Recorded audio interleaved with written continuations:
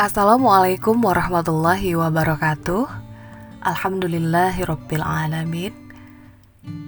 Sahabat, berbahagia sekali berjumpa kembali kita di dalam podcast kontemplasi bersama saya Najma Karimah. Semoga sahabat semua dalam keadaan sehat walafiat. Karena kalau saya sendiri sebenarnya masih dalam keadaan flu yang agak sedikit berat. Mohon doanya agar Allah segera berikan kesembuhan ya sahabat semua. Nah baik sahabat, seperti yang telah saya janjikan di dalam episode yang pertama bahwa insya Allah selama 6 episode ke depan kita akan mencoba merenungi tentang persoalan ilmu. Dan di episode yang kedua ini saya ingin mengajak teman-teman semua merenungi sebuah pertanyaan penting. Mengapa sih kita itu harus menuntut ilmu? Mengapa sih bahkan di dalam sebuah hadis Rasulullah Shallallahu Alaihi Wasallam mengatakan bahwa menuntut ilmu itu wajib bagi setiap muslim dan muslimah. Nah, memang yang akan kita fokuskan dalam perenungan ini adalah terkait dengan ilmu agama. Jadi apa yang disampaikan oleh Rasulullah SAW di dalam hadis yang tadi udah saya sebutkan, itu adalah hadis dari riwayat Muslim. Talabul ilmi faridhatun ala kulli muslimin. Bahwa ilmu yang dimaksud di dalam hadis ini adalah ilmu agama.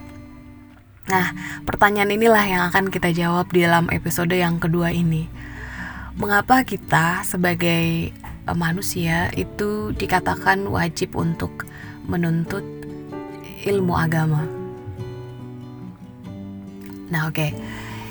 Kita coba mengurai untuk menjawab pertanyaan ini dengan melihat status kita. Pada dasarnya sahabat, kita ini adalah manusia, adalah ciptaan dari pencipta, dari Allah Subhanahu wa Ta'ala. Dan sebagai makhluk yang diciptakan oleh Allah, ternyata manusia ini dititipi Allah dengan berbagai potensi. Apa saja potensi itu? Potensi itu adalah, yang pertama adalah akal, yang kedua adalah naluri, yang ketiga adalah potensi manusia untuk memenuhi kebutuhan fisiknya.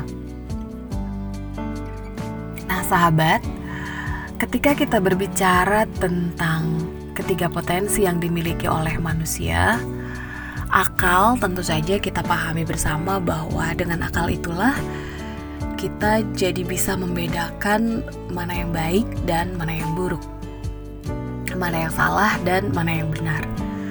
Kemudian dengan potensi naluri dan kebutuhan fisik, pada dasarnya dua potensi inilah yang sebenarnya membuat kita diwajibkan untuk menuntut ilmu.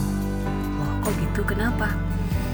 Iya, karena pada dasarnya manusia, mulai dari Nabi Adam sampai dengan kita sekarang ini, memiliki potensi yang sama. Menjalani kehidupan ini tidak lain untuk memenuhi potensi naluri dan kebutuhan fisik tadi.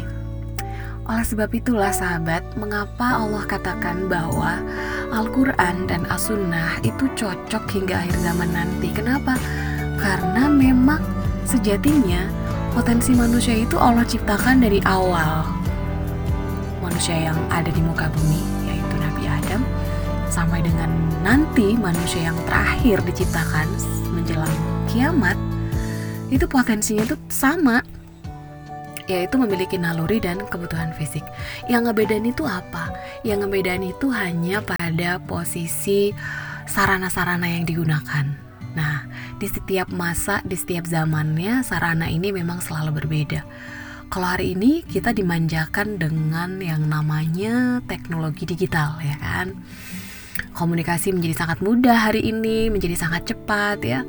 Berhubungan, bersilaturahmi satu sama lain itu it's very easy kalau sekarang ini, ya kan? Nah, kita kembali ke pembahasan kita. Mengapa kita harus menuntut ilmu? Karena dalam memenuhi fitrah manusia, potensi tadi ya, yang ada yang namanya naluri, kemudian juga kebutuhan fisik. Pada dasarnya kita manusia itu memang membutuhkan petunjuk. Nah, contoh sederhana nih, gimana sih cara makan yang benar? Atau pertanyaan tentang apa aja sih yang bagus buat dimakan oleh tubuh manusia, oleh manusia yang baik untuk tubuhnya, dan apa aja sih makanan yang sebenarnya gak baik buat tubuh manusia. Ada gak sih makanan yang terlarang gitu ya, yang dilarang untuk dikonsumsi? Nah, itu semua adalah pertanyaan-pertanyaan yang terkait dengan kebutuhan fisik. Salah satu loh itu baru. Kemudian waktu kita berbicara, saya sebagai manusia biasa ya punya rasa ketertarikan kepada lawan jenis, pasti. Itu adalah bagian dari naluri. Naluri apa? Naluri untuk berkasih sayang, yang sebetulnya tujuannya adalah naluri untuk melestarikan keturunan. Nah, lalu bagaimana sih sebenarnya mengekspresikan naluri berkasih sayang ini? Dengan cara yang bagaimana sehingga kita benar-benar menempatkan penyaluran naluri ini secara benar? Nah, itu lagi satu contoh kecil dari naluri. Nah, disinilah teman-teman, mengapa penting kita untuk menuntut ilmu. Karena ketika Allah menciptakan manusia diikuti dengan potensi-potensi yang Allah titipkan, ternyata Allah juga mengiringinya dengan aturan, mengiringinya dengan ketentuan. Agar apa? Agar setiap manusia itu dapat memenuhi atau mengekspresikan potensi tadi itu dengan secara benar dan membawa kebaikan-kebaikan, bukan hanya bagi dirinya, tapi juga bagi orang lain. Bukan hanya kebaikan untuk di dunia, melainkan juga untuk kebaikan di akhirat. Nah, oleh sebab itulah sahabat semuanya, mengapa kita sebagai hamba Allah ini diwajibkan untuk menuntut ilmu? Karena bagaimana mungkin kita tahu tentang banyak hal terkait dengan naluri dan kebutuhan fisik ini tanpa kita menuntut ilmu. Ini baru dari satu sisi. Nah, sisi apa lagi nih?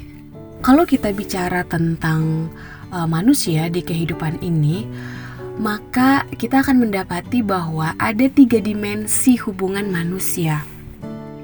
Ketiga dimensi itu adalah yang pertama, hubungan manusia dengan penciptanya. Yang kedua adalah, atau biasa kita sebut dengan hablum minallah. Yang kedua adalah hubungan manusia dengan dirinya sendiri. Ini adalah hablum minan nafs. Dan yang ketiga adalah hubungan manusia dengan sesamanya, atau biasa kita kenal dengan istilah hablum minan nas. Nah, dalam ketiga dimensi inilah potensi manusia itu berputar, potensi manusia itu berjalan, naluri dan kebutuhan fisiknya. Nah, oleh sebab itulah kita diwajibkan untuk menuntut ilmu agar kita memahami, agar kita tahu bagaimana cara dalam menjalankan, memenuhi, mengekspresikan potensi yang ada pada diri kita, baik itu naluri maupun hajatul udhoyah atau kebutuhan fisik. Dan pada akhirnya dengan menuntut ilmu ini harapannya kita menjadi tahu bahwa di dalam mengekspresikan atau menyalurkan potensi yang sudah Allah titipkan kepada manusia ini, Allah memiliki aturan. Nah, untuk dalam rangka mengetahui batasan-batasan inilah kita diwajibkan untuk menuntut ilmu. Karena kalau tidak, jangan-jangan apa yang kita lakukan selama ini ternyata adalah sesuatu yang justru diharamkan oleh Allah. Ngeri kan ya?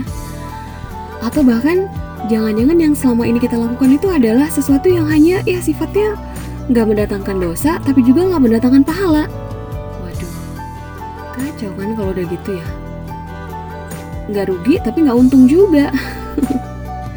Nah, idealnya adalah kita memahami apa-apa yang dilarang oleh Allah dalam mengekspresikan potensi atau fitrah yang kita miliki tadi, dan kita juga memahami apa-apa yang diperintahkan oleh Allah. Nah, dari situ jadilah kita mampu untuk menjalani kehidupan ini secara ideal, bahwa kita menjalani kehidupan ini menyesuaikan dengan apa yang Allah larang dan apa yang Allah perintahkan. Dan semua itu membutuhkan proses yang namanya menuntut ilmu. Nah, oleh sebab itulah sahabat, menuntut ilmu bagi setiap muslim dan muslimah hukumnya adalah wajib. Dan sesuatu yang wajib ini kalau dikerjakan akan mendatangkan pahala, maka jika ditinggalkan konsekuensinya adalah mendatangkan dosa. Na'udzubillah min dzalik. Semoga kita semua adalah termasuk ke dalam golongan orang-orang yang senantiasa mengazamkan diri untuk menuntut ilmu. Hari ini lebih baik dari hari yang kemarin, dan hari yang akan datang lebih baik lagi dari hari ini. Oke sahabat, mungkin hanya ini yang dapat saya sampaikan untuk menjadi bahan perenungan kita bersama pada kesempatan kali ini. Mohon maaf bila ada banyak sekali salah dan hilaf. Semoga kita senantiasa menjadi hamba yang selalu menuntut ilmu, tidak bosan untuk menuntut ilmu. Terima kasih atas perhatian sahabat semuanya. Saya Najma Karimah, billahi taufiq wal hidayah. Wassalamualaikum warahmatullahi wabarakatuh.